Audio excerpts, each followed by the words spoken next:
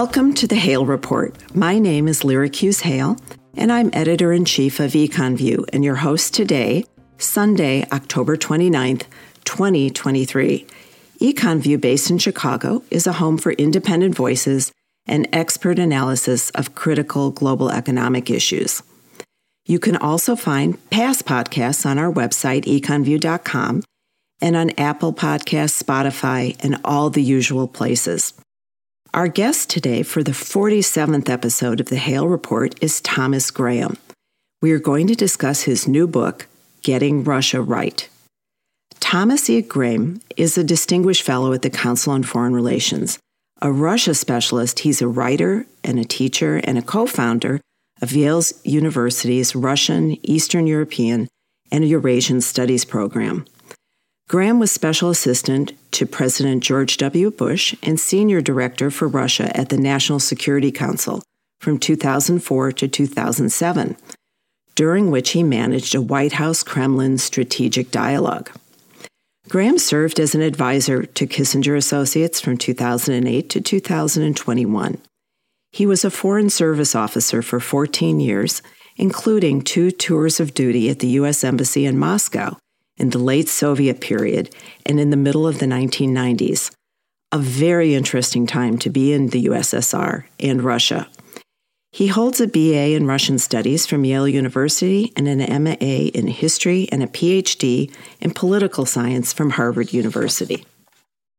Welcome, Tom. Your book was a rare reading experience for me. I finished it with a feeling of clarity about a complex topic instead of being confused at a higher level. I gather that Getting Russia Right was written for that exact purpose after the invasion of Ukraine, so it's very topical to explain both the prologue and what might happen next. How did your book come about? Well, as you said, Lyric, it really was a reaction to what was happening in Ukraine and trying to come to an understanding of what had motivated Russia in its aggression against Ukraine. What were the likely courses of events? And more important, how would we construct relations with Russia after the conflict in Ukraine comes to an end? I think that's the most important point, because no matter how the conflict in Ukraine ends, Russia is going to remain a challenge for the United States going forward. There's not going to be a democratic breakthrough, so we're not going to share fundamental values as a basis for a relationship. Russia is not going to collapse, so it's not going to disappear as a major player on the global stage. We know that Russia will likely emerge from this conflict, as I write, as some version of its historical self. That is, it's going to be authoritarian in its political system. It's going to be expansionist in its foreign policy. It's going to be lagging economically and technologically behind the United States, behind the West as a whole, and yet it's going to be determined to remain a great power. And it has assets to bring to that task. It does have the largest nuclear arsenal in the world. It has the richest endowment of natural resources. It is located geographically in the very heart of Eurasia, which means it can project power into Europe, into the Middle East, into Northeast Asia, into the Arctic region. And it has a veto-wielding seat on the UN Security Council, among other assets. Finally, this is a Russia that historically has been a rival of the United States from the moment the United States emerged as a major power at the very end of the 19th century. So the question for the United States is going to be, how do we deal with a rival going forward in ways that advance American interest? And I thought it would be useful to understand the lessons of the past 30 years, what we got right, more importantly, what we got wrong, and how we apply those lessons to managing a relationship with Russia going forward. Wow, that really sets the stage perfectly for our discussion. That really gives everybody an overview. Thank you for that. I first went to the USSR in 1964, so I'm dating myself a little bit here. And I also studied Russian in high school and university. So that trip was what got me started in being interested in U.S.-Russia relations. How did you start? It's more on you. There are not that many of us who are interested in Russia at that time in terms of an academic or a career path. Well, I imagine I'm somewhat older than you are. I remember the Sputnik launch of 1957 when I was a young boy in New Jersey, and that's really what sparked my interest in Russia, the Soviet Union at that time. You know, even as a young boy, sort of sensed the anxiety among the adults about what this meant for the United States, what the competition for the Soviet Union would mean. Then I had the good fortune to go to one of the first high schools in the country in Princeton, New Jersey, that offered Russian as a foreign language. So I started studying the Russian language when I was 13 years old, and it's continued since then through high school, through university, then into my professional career. So I've been dealing with Russia for some time. You know, and it was an important issue back when I was in college. You know, I remember at Yale that I majored in something that was called Russian studies, right? And that was a very popular major at Yale at that time because people were thinking about the conflict with the Soviet Union. Many people wanted to go into diplomatic service or journalism, other such fields where Russia would be an important part of the story. Now, I can't imagine, dozens or even scores of students signing up for a course in Russian studies as a major now. It doesn't have the appeal that it did 40 or 50 years ago. But maybe we should be studying. You know, in China now, there are only 300 American students studying Chinese. So there's been a real fall in people, I think, studying these countries that have been cast as adversaries to us. No, that is right, and language is critical. I think now because of the various translation applications that are available, that people don't feel the need to learn foreign languages as they once did. You know, that said, for Americans, learning a foreign language is always somewhat strange in any event, since English is used so widely around the world. But learning the Russian language, as I'd imagine, learning Mandarin, Chinese, gives you a different perspective. It brings you into a different mindset. There's not a one-to-one translation, as you know, between Russian and English. And so trying to master the language is an important part of trying to see the world through the eyes of a different culture. I completely agree with you. It really is a window into the culture and something that we don't do enough of in this country. You know, when I was reading your book and, you know, your experience as a Foreign Service officer in Moscow during the period when the transition took place, I thought, wow, what a window you had into a very historic time.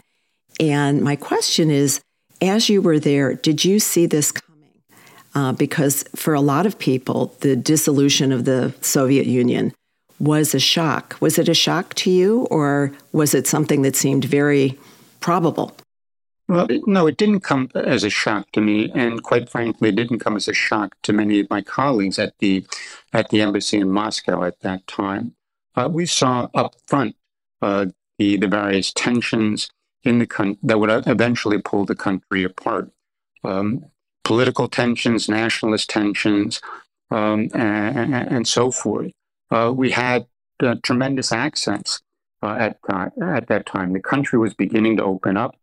It was possible to build contacts with people inside the Soviet government, the Soviet leadership that had been impossible years or decades earlier. So we had good insight into what people were thinking there. We traveled across the country. We had contacts with many of the nationalist leaders in the Union republics. These are the component parts of the Soviet Union that were based on ethnic principles. So the Ukrainian Republic, the Lithuanian Republic, the Georgian Republic, and so forth. And so we were very well aware of the tensions that were straining the unity of the country, and in fact wrote cables back to Washington as early as 1987, saying that Washington needed to pay special attention to this. This was increasingly likely. This is something that was going to present tremendous challenges to the United States in the years ahead. You also wrote something that was intriguing to me about the role of intuition in understanding foreign policy. So do all these facts then add up to the intuition that you had? Or where does that come from? I just thought it was really a fascinating statement that you made. But it comes from, many different places. First, as we've already discussed this, the knowledge of the language. Mm-hmm. So seeing the world through a different prism brings you closer to the reality on the ground that may appear very sort of strange for people who don't have that.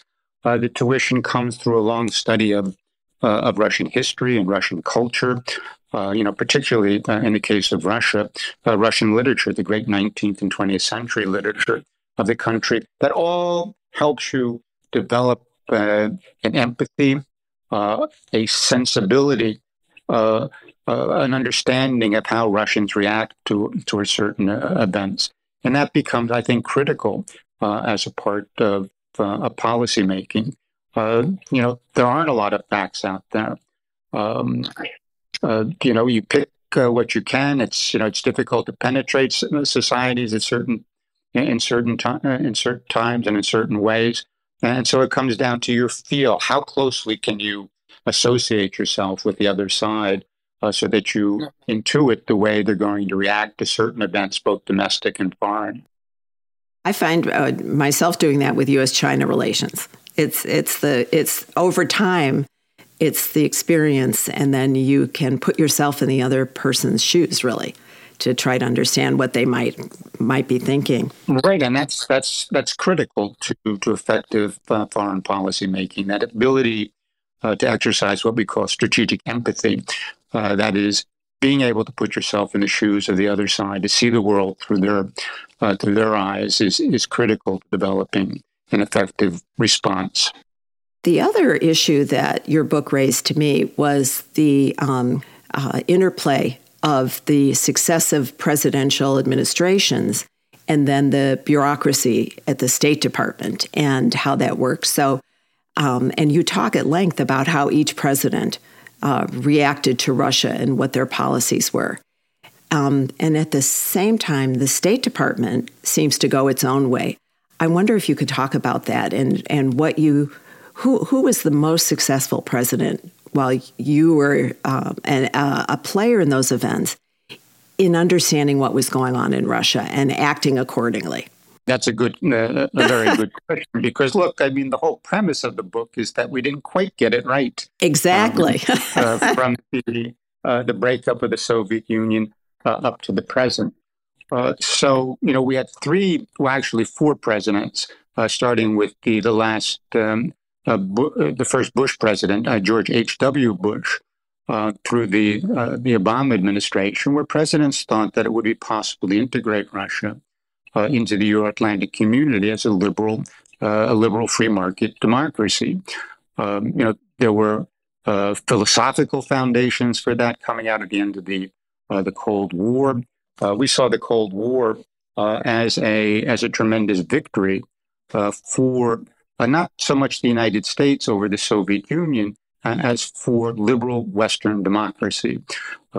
As you know, there was a titanic ideological struggle during the 20th century that pitted fascism versus communism versus liberal Western democracy. We had defeated or crushed fascism during the Second World War. At the end of the Cold War, we thought we had banished communism as an ideological foundation for any society that hoped to be successful. So the idea was, in order to thrive and to survive into the 21st century, countries had to transition to a liberal, democratic, free market model. We thought that would happen in Russia. That guided most clearly the foreign policy of the Clinton administration, which started by talking about a strategic alliance with Russian reform. Didn't turn out the way the Clinton administration wanted it to. The Bush administration, George W. Bush, comes in and thinks it can do better than the Clinton administration. Of course. Right. Right, exactly. Every president thinks that he can do better than his successor. For Bush, it was very important to maintain Russia as an ally in what became known as the War on Terror, for example. But in order to be an ally, it needed to be at least moving towards democracy. So we maintained that fiction despite what was happening inside Russia at that point. And then finally, for President Obama, his signature foreign policy goal was a world without nuclear weapons. You couldn't do that without Russia. So he wanted a good working relationship with Russia. And once again, it became important to talk about it as a moving towards democracy to maintain that sense of an enduring partnership with the United States, despite the fact that internally things began to move in the opposite direction. So we have four presidents that want to help Russia make this transition for various reasons. And as we see with the events of 2014, the Russian seizure of Crimea, its fomenting of rebellion in eastern Ukraine, Donbass, the area that's being fought over today, that achieving that goal was well beyond America's reach for reasons that have to do with Russia's own development, own sense of self, and the American role on the global stage. And then what about the State Department itself? Since you served there, you were a participant in all of these events too. So you really, it's really wonderful to be able to get your perspective on this. Recently, I read there's been a mutiny in the State Department over Gaza and so forth. Is that usual? Is there dissension in the State Department that with each administration that comes through, or do they really carry the ball? And do the presidents matter that much? Or do they matter completely? Are they completely in control? No, well, look, I mean, presidents do matter. It's one of the reasons we have elections. Why? Because we believe in that. It's a fundamental aspect of the American political system. That said, the conduct of foreign policy depends on the bureaucracy to implement and execute what the president decides. And these bureaucracies are large institutions. They have institutional memory, and they also tend to be very conservative. In fact, we want our bureaucracies to be conservative. The last thing you want is a bunch of revolutionary democracy or bureaucracies that are trying to change things all the time. So they're the tradition. And sort of the challenge that came out at the end of the Cold War was that our institutions, the key institutions for foreign policy making, the State Department at the center of this, but also the Defense Department, our intelligence communities, had really blossomed as institutions in the Cold War period. The institutional memory was to see Russia as a successor to the Soviet Union, as a challenge, as an enemy in many ways. And while there were many elements within the State Department that were supportive of helping the presidents work with Russia in this transition to free market democracy, there were still lingering suspicions about Russia, a deep-seated, I think, view that Russia, while it might try, most likely wouldn't succeed, and therefore we would be facing a challenge much like the one that we had faced during the Cold War with the Soviet Union. And therefore, we needed to put in place certain policies that would act against a hedge of Russia returning to its authoritarian imperialist past. And what is your thought? You haven't mentioned Trump and his potential effect on Russia policy, and also what might have happened if Hillary Clinton had won instead, since she really seemed to view Russia as an enemy and thought that Russia had interfered with the elections, for example. That's pretty serious. Right. Well, Trump, the Trump administration is a good illustration of the point that you made just a while ago about the tension between the president and the permanent bureaucracy. It was clear that Trump, when he came to office, wanted to build a good relationship with Russia. He had good words to say about Putin, despite the fact that Putin's reputation had been damaged, I would argue, almost irretrievably for much of the American political class after Ukraine, after the interference in 2016. Yet, despite the fact that Trump tried to build that relationship with Putin, the bureaucracy itself was very much intent on continuing the policies that had grown out of the late years of the Obama administration, which really saw Russia as if not an enemy, certainly a challenge to the United States. It continued to put pressure on Russia to move to expel Russian diplomats from the United States. It increased the number of sanctions against Russia, and so forth. So you had very much a dissonance between what the president was saying, what he said he was trying to do, and what the bureaucracy, in fact, was doing at that point. Much more of a continuation than Trump himself would have indicated. Now, interesting. Well, we'll never know what would have happened if Hillary Clinton had been elected president. I think you're absolutely right.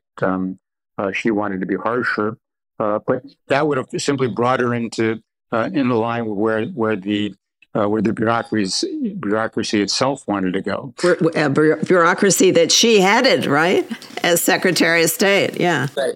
So that would have been it would have been a smoother and much. There wouldn't have been as much sort of controversy about what the real policy was of the United States at that point.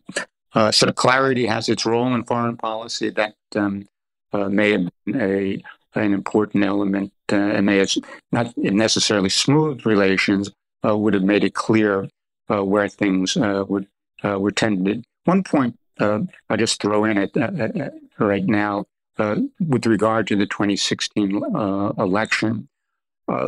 My sense from the conversations I had with a lot of Russians, some in leadership positions around the time of the presidential election, was they, like everyone else, expected Hillary Clinton to win.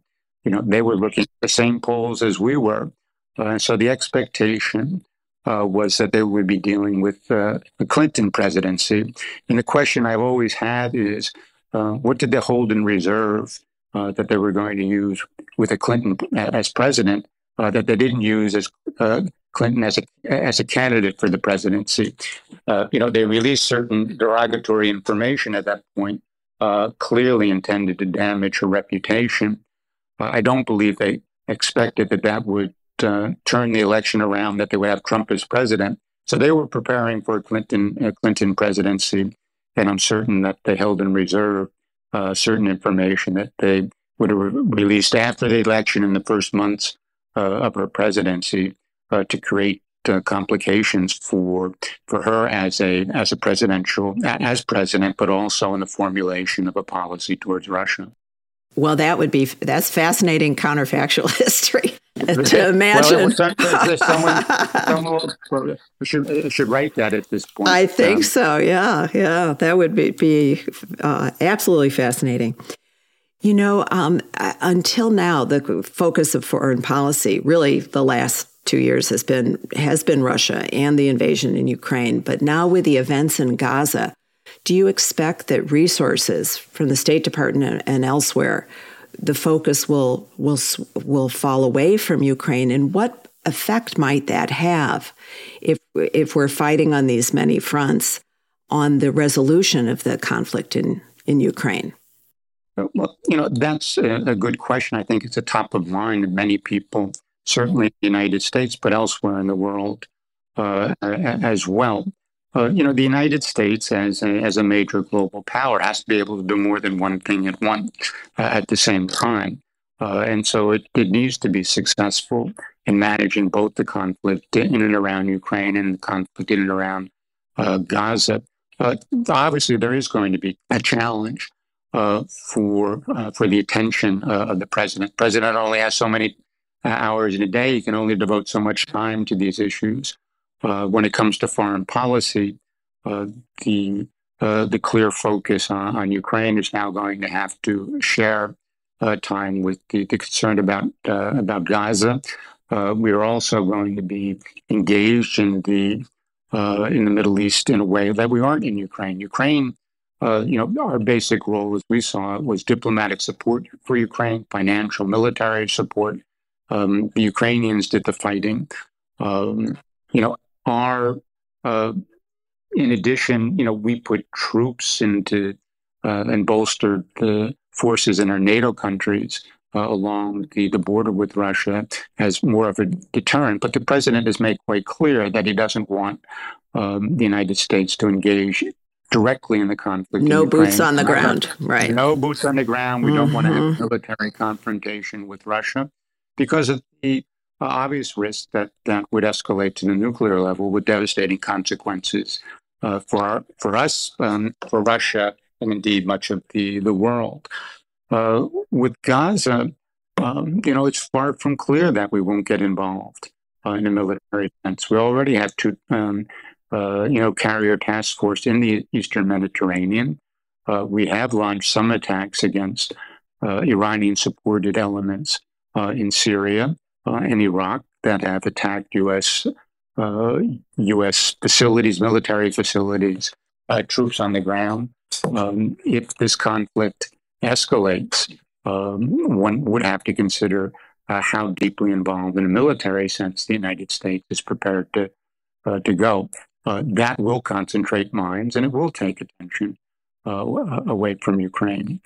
Now, how this is going to play out, difficult to say at this point. That said, the administration is committed to continuing the supply of arms to Ukraine, despite the problems in the Congress at this point, some of the dysfunction.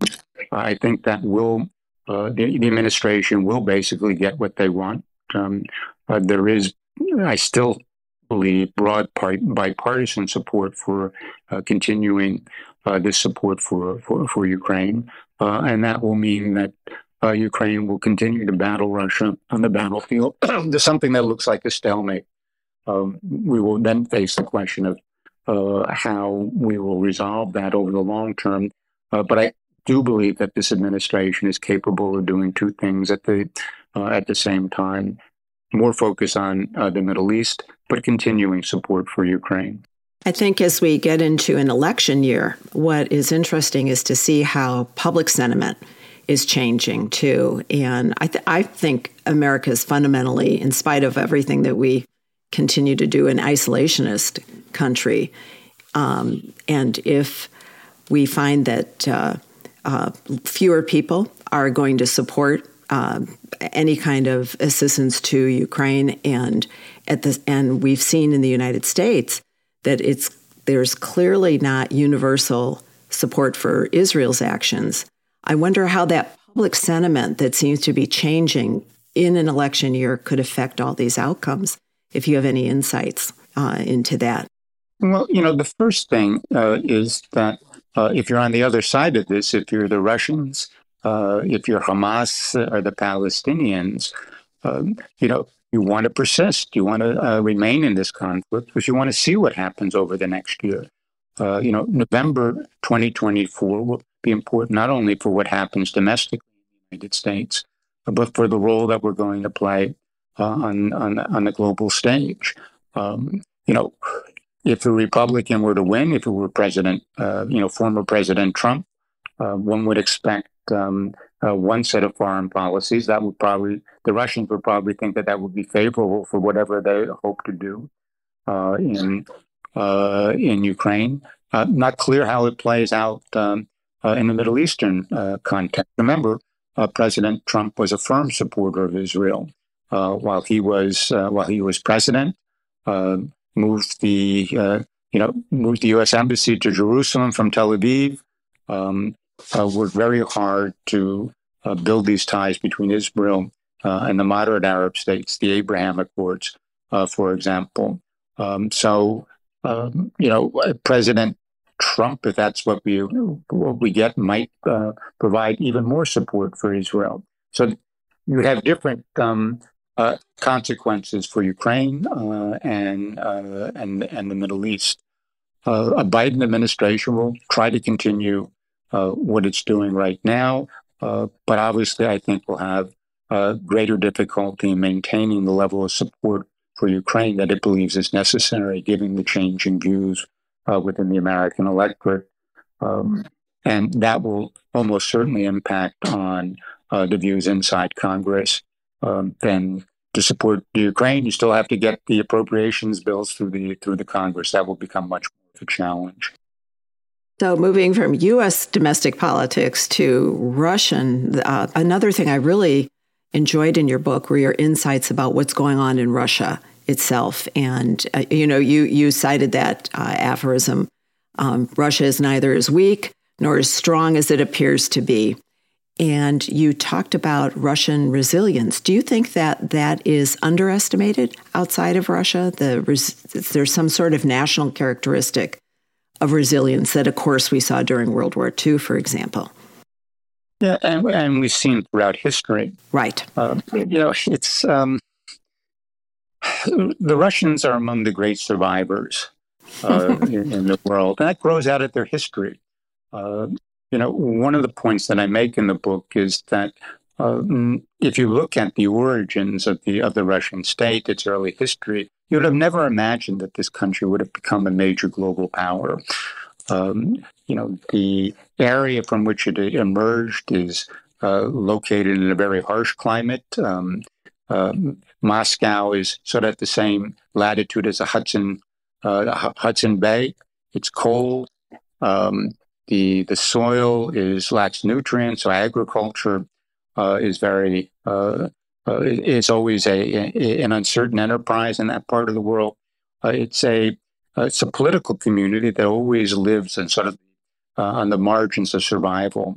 Bad harvest, a raid from the outside could have devastating consequences. And as a result of that, it has been a very conservative society politically, and survival has required tremendous resilience. And yet this country has survived over the past 1,000 years and grew into one of the largest empires, land-based empires in the world, and has had tremendous impact on global affairs.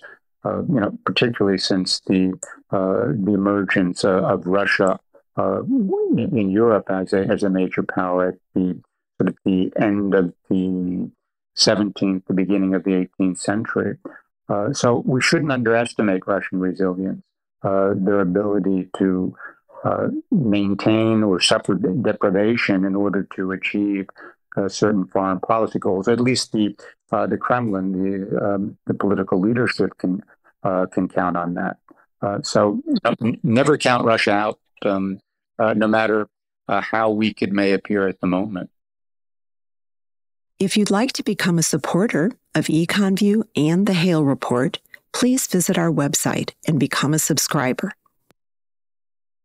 Another statistic you cited was increased life expectancy since 2000. I was quite surprised about that. That was from 59 years in 2000 to 68 years in 2019.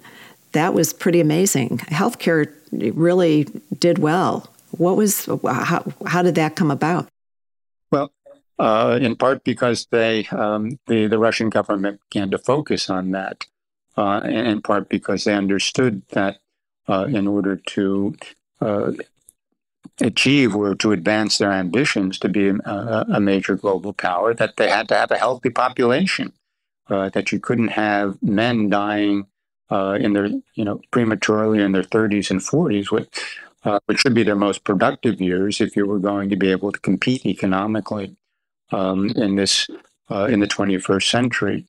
So they did put a tremendous emphasis on healthcare, healthy lifestyle, for example, put pressure on or ran campaigns so that people would drink less. Alcoholism was the bane of Russian men for decades, if not longer.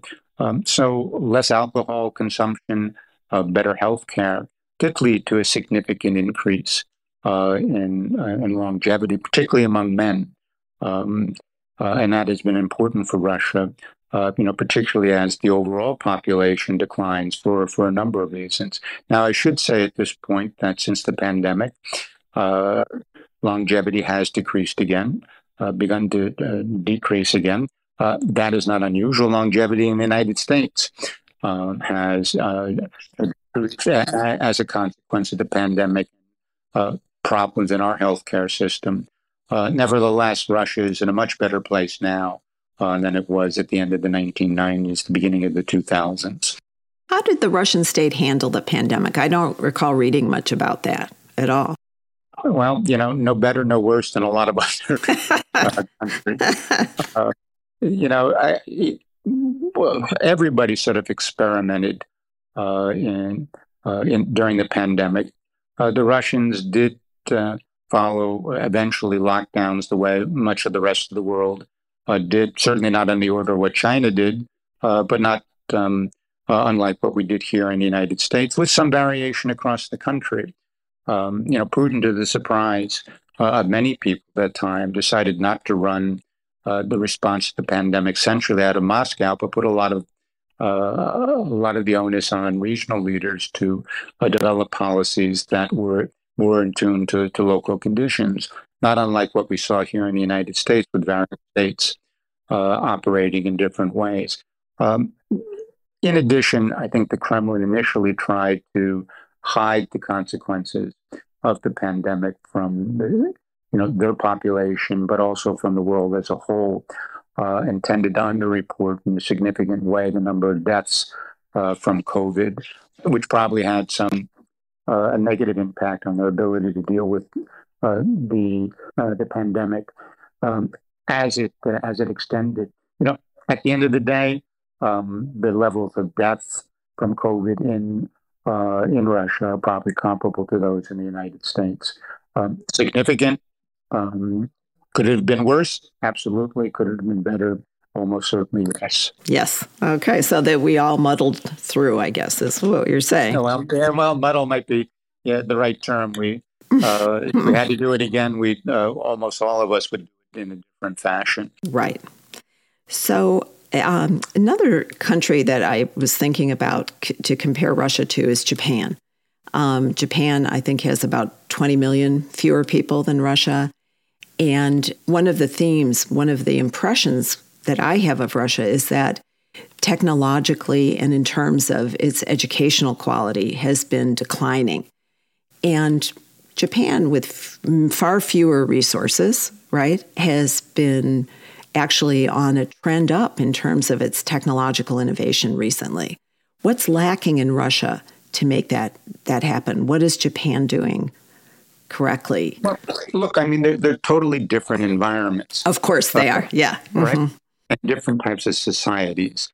And Japan has long put an emphasis on education, on technological advance. It puts a great deal of government resources into technological advance. And of course, it has a competitive market-based economy where the private companies themselves see an advantage in investing in research and development, getting a technological edge that will then lead to a competitive advantage in the marketplace.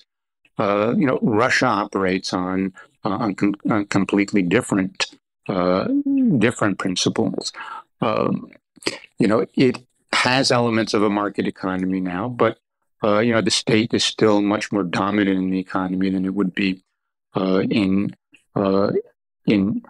Japan. As I've already pointed out, it's a conservative society fundamentally, and innovation always creates challenges, disruptions of sorts that are problematic for many Russians, including Russian business types. So it's always easier to sort of continue with what you're doing, what is known and people feel comfortable with, even if you play this out over the long run and realize that you're going to end up in a bad place. But it's a slow decline, not a rapid collapse. So that I think tends to support less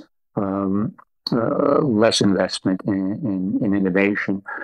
That said, the Russian political system does not provide an environment in which free thinking is rewarded to a great extent. It doesn't invest a great deal in providing the conditions in which scientists can flourish. So you have this not paradoxical situation, but a curious situation in which Russia, which does have a fairly good education system, train scientists who then emigrate and do their best work abroad in the United States and Europe and elsewhere. If you and look Israel at too, yeah, and Israel, yeah, and Israel is too. If you look at the number of Nobel laureates in the hard sciences, many of them are Russians, but they're not living in Russia. They went abroad. So Russia pays the price of educating someone, all the cost of getting someone from birth to a point where they can be a constructive member of society, and then those Russians leave to go abroad. So what they're doing is enhancing the competitive position of other countries better than Russia itself. You would think that someone in the Kremlin would finally figure that out and change the policies, but that's not the case. Is part of this due to the what outsiders see as the oligarchical control of the Russian economy? Is that part of the reason that innovation is stymied, or do the oligarchs really control the Russian economy? Well, look, the nature of the oligarchy has changed over time. If you look at the 1990s, when we first began talking about Russian oligarchs in the post-Soviet period, many of those came from outside the government or were seen as private actors that then seized assets in the state for their own purpose.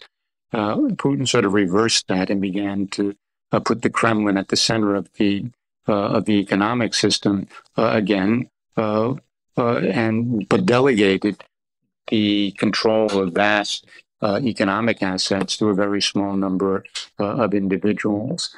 I think those individuals are largely conservative. They're more concerned about their political position than they are necessarily about the competitive position of the Russian other companies in a global environment. They look to the state to provide the resources for research and development. The state doesn't provide much at all. So it's an ecosystem in which technological advance, broadly speaking, is not valued. If there is a focus on technological advance, it's very narrowly focused on those technologies that are important for Russia's military power. So you see tremendous creativity, for example, in cyberspace. As far as the state's concerned, military applications for that, but less so throughout the economy and society as a whole.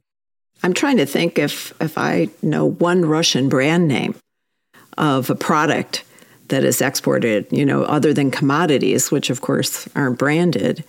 And I'm other than vodka, I can't really think of anything. Am I wrong? Is there something I'm missing?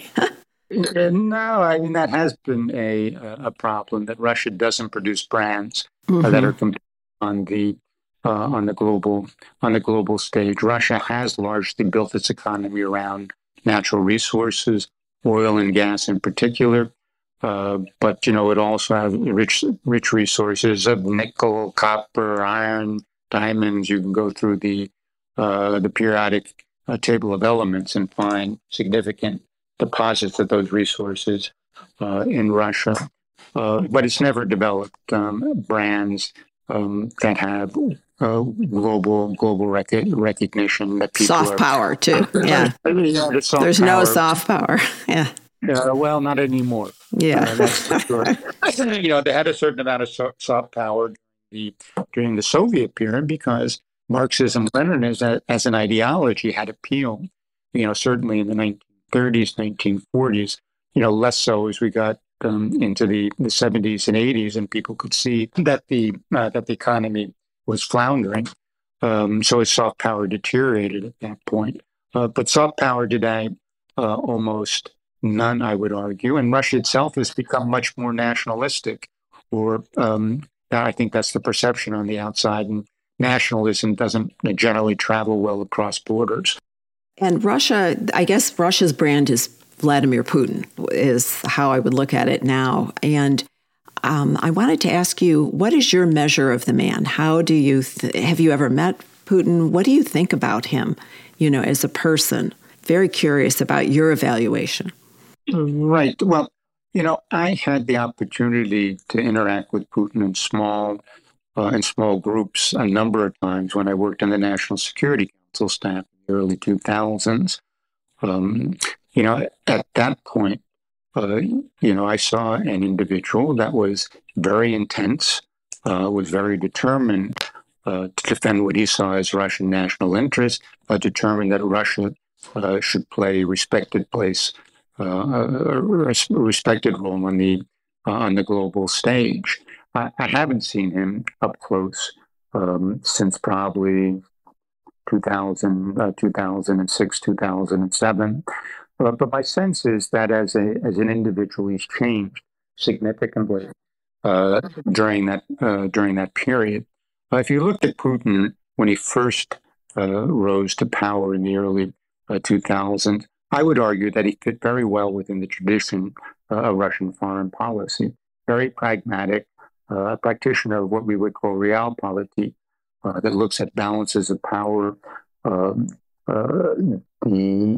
competitive standings of various countries, is not prone to take risks.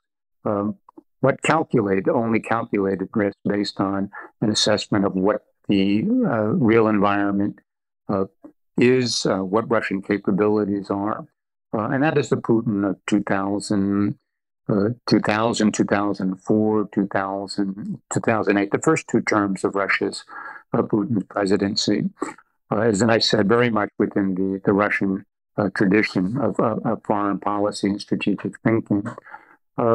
Sometime between 2008 and now, he's changed, and you see a creeping into his mindset a messianic element that has an elevated role for Russia and himself on the global stage, and all of this exacerbated by the pandemic starting in 2020, when Putin himself went into extreme isolation, cut drastically the number of people that he interacted with on a regular basis, and began to focus more on his own idiosyncratic reading of Russian history. Began to think of himself as a world historical figure. Compared himself to the great Russian czars. And what did great Russian czars do? They expand the empire. So what he's doing in Ukraine, in his mind, is regathering the Russian lands, helping to rebuild the Russian Empire, to return it to its position of grandeur that it enjoyed for the previous 200 to 300 years. He's gone beyond that to position Russia as the leader of what he calls a global anti-colonial movement at this point. Himself as a central figure in that movement, despite the fact that there are very few countries in the world that are looking for Russia to lead that type of movement.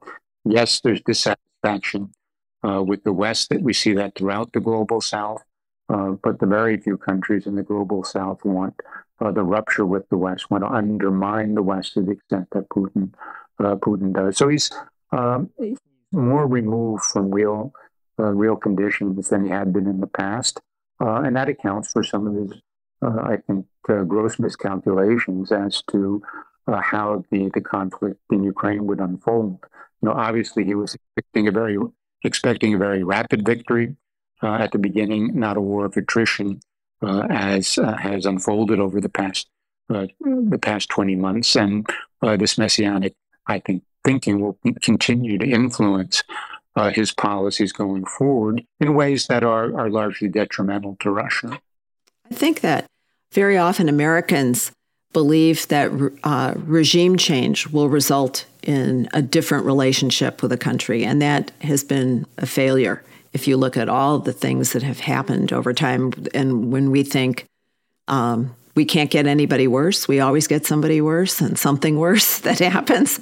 But there's a popular, I think, assumption that if Putin were somehow to leave the scene, that Russia itself would change. Do you what would the effect be if Putin left power for whatever reason? Well, look, I mean, this is a complicated issue. And the first place I would start is to say that there is a difference between regime change and leadership change. Most of where we have failed is where we've gone for regime change, where we thought a country, we're transitioning a country from an authoritarian state to a democratic society, and we can see the failures of that across the board, in part because societies change very, very rapidly, and when you destroy a regime, you usually don't get a democratic breakthrough. What you get is chaos and anarchy. Libya would perhaps be the best example of that. Syria to a lesser extent. If you look at Egypt coming out of the Arab Spring, we went from an authoritarian system to a system that was radically anti-West, is Muslim fundamentalist, back to a very severe authoritarian system. So we haven't been successful when it comes to regime change, and we're not going to get regime change in Russia. We could get leadership change, and that can have different consequences based on how the leadership change actually occurs. Theoretically, there are three possibilities. That is, Putin, for natural reasons, departs the scene. Putin himself voluntarily decides to step down because he thinks he's done as much as he can and believes it's time to hand the reins over to a new generation of leaders, or he's ousted because of growing political displeasure with the consequences of his policies. In each one of those cases, you're going to have a certain period of instability as a new leader tries to consolidate his position. That means that Russia will almost certainly be less active on the global stage because it has to focus on domestic issues. What you get once the regime is consolidated is a different matter. My own view is that we are likely to get, following Putin, someone who returns Russia to its more traditional way of conducting foreign policy. This Russia will still be a rival of the United States, but I do believe there's a possibility that the next Russian leader will want to retrench because Putin's policies have overstretched the country, have left it in challenging strategic conditions, and that a Russia, for its own purposes, will realize that it needs to develop a more constructive relationship with the United States. So this provides us with an opportunity, and we need to be prepared to take advantage of that opportunity whenever it arises. Which it will sooner or later. Yeah, exactly, and we never know. And it almost certainly will come as a surprise to us. We have very little insight into what Putin's health is. We have very little insight into what he's thinking about his own future and the role he wants to play in history. And we certainly have very little insight into what the rest of the Russian political elite is thinking. And if they're conspiring against Putin, the only way they can succeed is by keeping making sure it secret. Keeping it secret, so that Putin, we will be caught off guard, but Putin himself will be caught off guard. It's exactly similar to the situation in China with Xi Jinping, right? People say, but how, if he doesn't know that it's happening, how would anybody else outside possibly know? Yes. That's right. But I think the important thing to remember is that, with China, as with Russia, that these are countries with long political traditions. These are societies that have developed certain sets of value. What you're unlikely to see is a radical change. Certainly not a swift radical change. Some sort of variation on how the system operated in the past. Uh, Same set of fundamental interests as regards the global environment, and they will continue to be challenges for the United States going forward. Greater or lesser depends on what happens domestically in those countries, but greater or lesser also depends to not an insignificant extent on how we position ourselves on the global stage and what we hope to achieve. And at the same time, you write about what our policies have driven Russia and China closer together. So what do you see as the trajectory of this relationship? It looks like it's only continuing to grow stronger to me. Yeah, Russia, China. When I was growing up, we used to say that was a $64,000 question, but $64,000 sounds like chump change in the modern world. So, you have to get into trillions. You have to get into trillions before people are going to pay any attention to that. Look, I mean, there are good reasons why you're seeing closer strategic alignment between Russia and China today. They both believe that they are under pressure from the United States. Both are dissatisfied with what they would call U.S. hegemony, what we would call a U.S.-led world order, rules-based world order.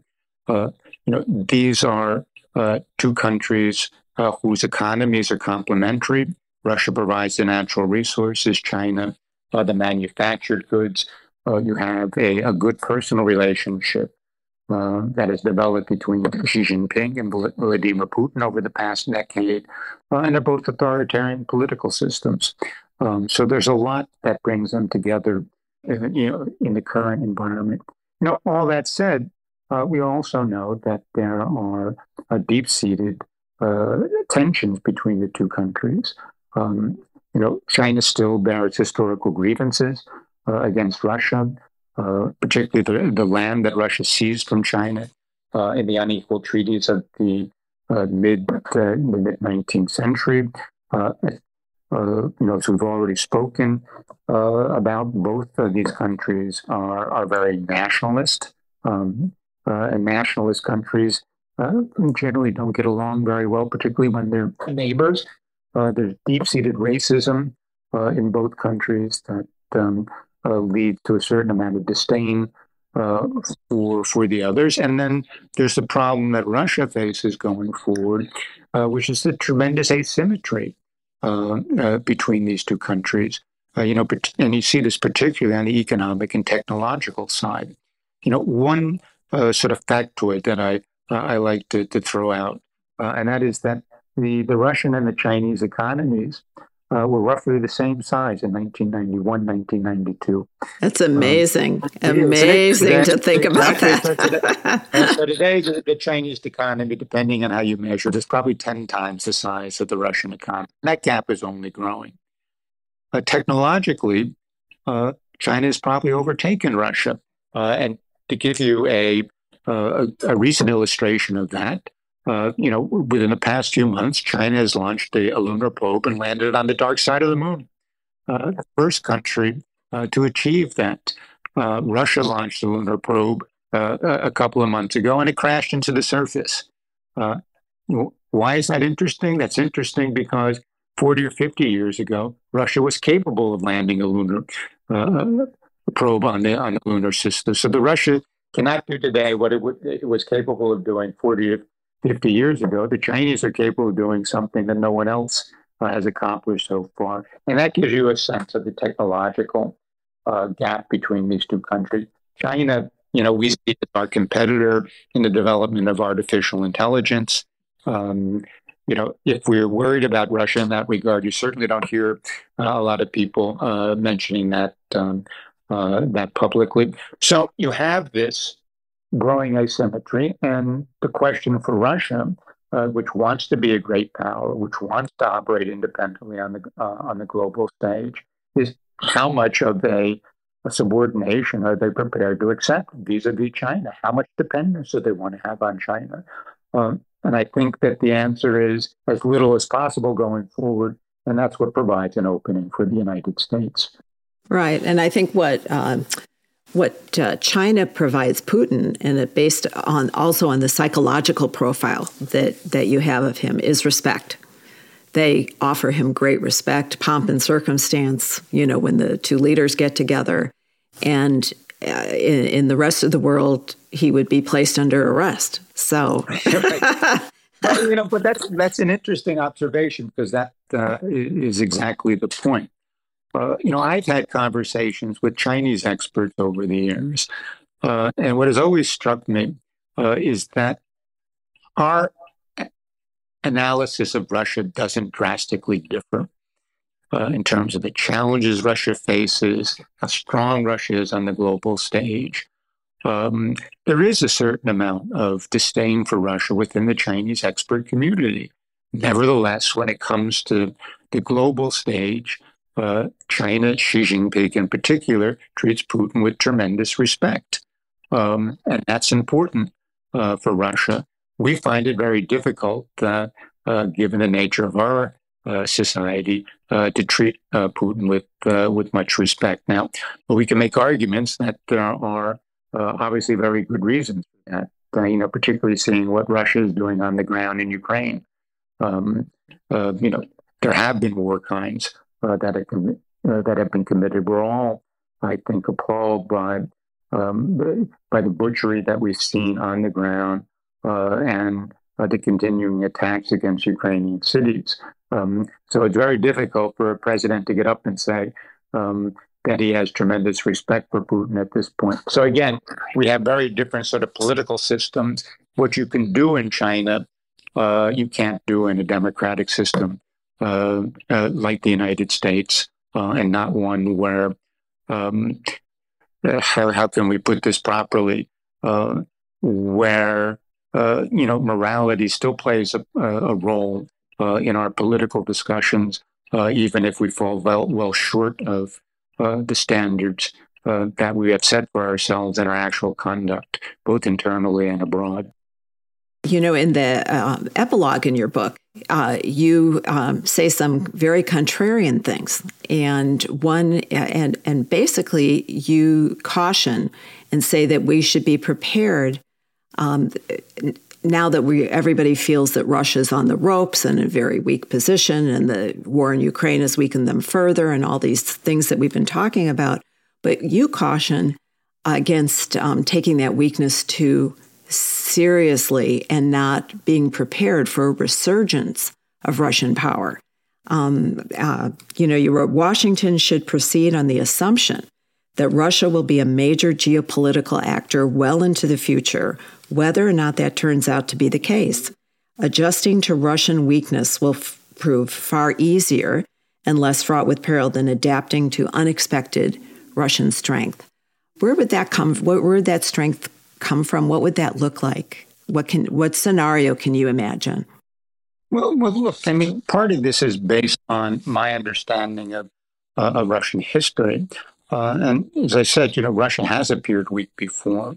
But what it has been able to do, and what the state has been able to do, is mobilize the resources of Russia for political purposes to advance state goals. So certainly you see that the Second World War would probably be the best example of that, of a Russia that appeared weak, lost significant territory to Nazi Germany, and yet regathered itself and pushed back in a way that many people would not have expected in 1941 or 1942. We have seen Russia apply power in ways that we had not anticipated in the past 20 years. That's the conflict in Georgia in 2008, the events in Ukraine in 2014. So, we cannot rule out that, given the assets that Russia has under, certain political leadership with certain political will and a significant amount of state capacity, that the state can regather those resources from Russia and use that to play a larger role on the global stage than a simple analysis of their economic capabilities might indicate at any point. So we have to be prepared for that type of scenario going forward, as opposed to simply writing Russia off. But the other point that I make in the epilogue is that we need a Russia with a certain amount of strength for our own purposes, right? You want a Russia that's strong enough to maintain reliable command and control of its weapons of mass destruction, particularly its nuclear arsenal. We want a Russia that is strong enough to sort of govern its territory effectively, so that instability inside Russia doesn't spill over into neighboring regions. We want a Russia that is strong enough to undertake certain obligations as far as climate change is concerned, and then implement them effectively. People now tend to forget that these are the very issues that concerned us in the late Soviet period. As we saw that country on the verge of breaking up, we began to think about what the negative consequences would be for command and control of nuclear weapons, for instability along Russia's periphery. Those things haven't gone away, and we need to be concerned about that in the future. Final point here, and the one I think that is most controversial, is that I think that we're moving into a global environment which the United States cannot dominate the way we had in the recent past. Our economy is simply not large enough. We don't have the resources to do that. We lack the internal unity for that goal. We can work with our allies, but that still doesn't give us the ability to dominate the globe as we once did. The world is becoming, for lack of a better term, polycentric or multipolar. Whether those are the right terms or not, we can disagree. But in any event, power is more diffuse. And the United States, going forward, is going to have to develop ad hoc coalitions with various countries to develop the type of regional equilibrium that advance American interests. And here Russia can play a significant role, given its location, given its size, given its capabilities. And so the United States should want a Russia that it can work with in order to help build those coalitions. And I think that's particularly true when we come about how we're going to manage the relationship with China going forward. Exactly. It's the same thing. Yeah. Right? If you don't really want a weak China, the implications of that could be very negative for the rest of the world. Right. So what we want are these countries that are strong enough, but then the challenge for us becomes, how do you sort of manipulate these various powers to create the types of stable regional balances that are advantageous to the United States going forward. That takes a very deft diplomacy, a very deep knowledge of how these countries operate, and a very clear assessment of what America's own interests are. And that's the challenge that we're going to face over the next 10, 15, and 20 years. A real opportunity for people in the 20s and 30s to shape the new global order. And I hope younger people who are focused perhaps on the dark side look at the optimistic side. There is a real opportunity to shape a global order that is advantageous to the United States if we can think creatively about the situation we find ourselves in today. Yeah, I was reading your book. I sometimes got a mental picture of Lenin's pamphlet, Strojelets, what shall be done? Yeah, what is to be done? And really, your book kind of sets out to answer that question, not just for Russia, but in terms of U.S. foreign policy and what we should be doing to have a more successful outcome than we've achieved in the past couple of years. Yeah, a big part of getting Russia right is also getting the United States right. So the two go together. And the other message I took away is that involves taking Russia seriously. I thought your book was tremendous. Getting Russia Right. I highly recommend it. And Tom, thank you for joining me today. This was a great discussion. Thank you for having me. And I understand you're working on a longer book about U.S.-Russia relations. Is that right? Yeah, a longer history that goes into a lot more detail. The thought was that in the current environment, it was important to get out something quickly to try to the debate that's going to unfold over the next several months, particularly as we approach the elections in November of next year.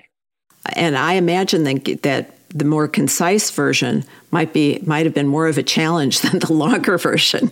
That's a harder thing to do. Yeah, you have to leave out, you have to choose this, that, and the other thing. But one also hopes that it's more readable. Also, you have a great op-ed in The Economist this week that I read. So we'll put a link in for our listeners to read that as well. Thank you for that. So anyway, thank you for joining us today. And we look forward to your next book as well. And also thank you to all the people behind the scenes who make EconView possible, especially our producer, Sam Fu. If you'd like to subscribe to our monthly newsletter as well as listen to our podcasts, please visit our website, econview.com. And don't miss our new China report. And if you can, support us on Substack. Thank you again, Tom, for joining us. Thank you very much.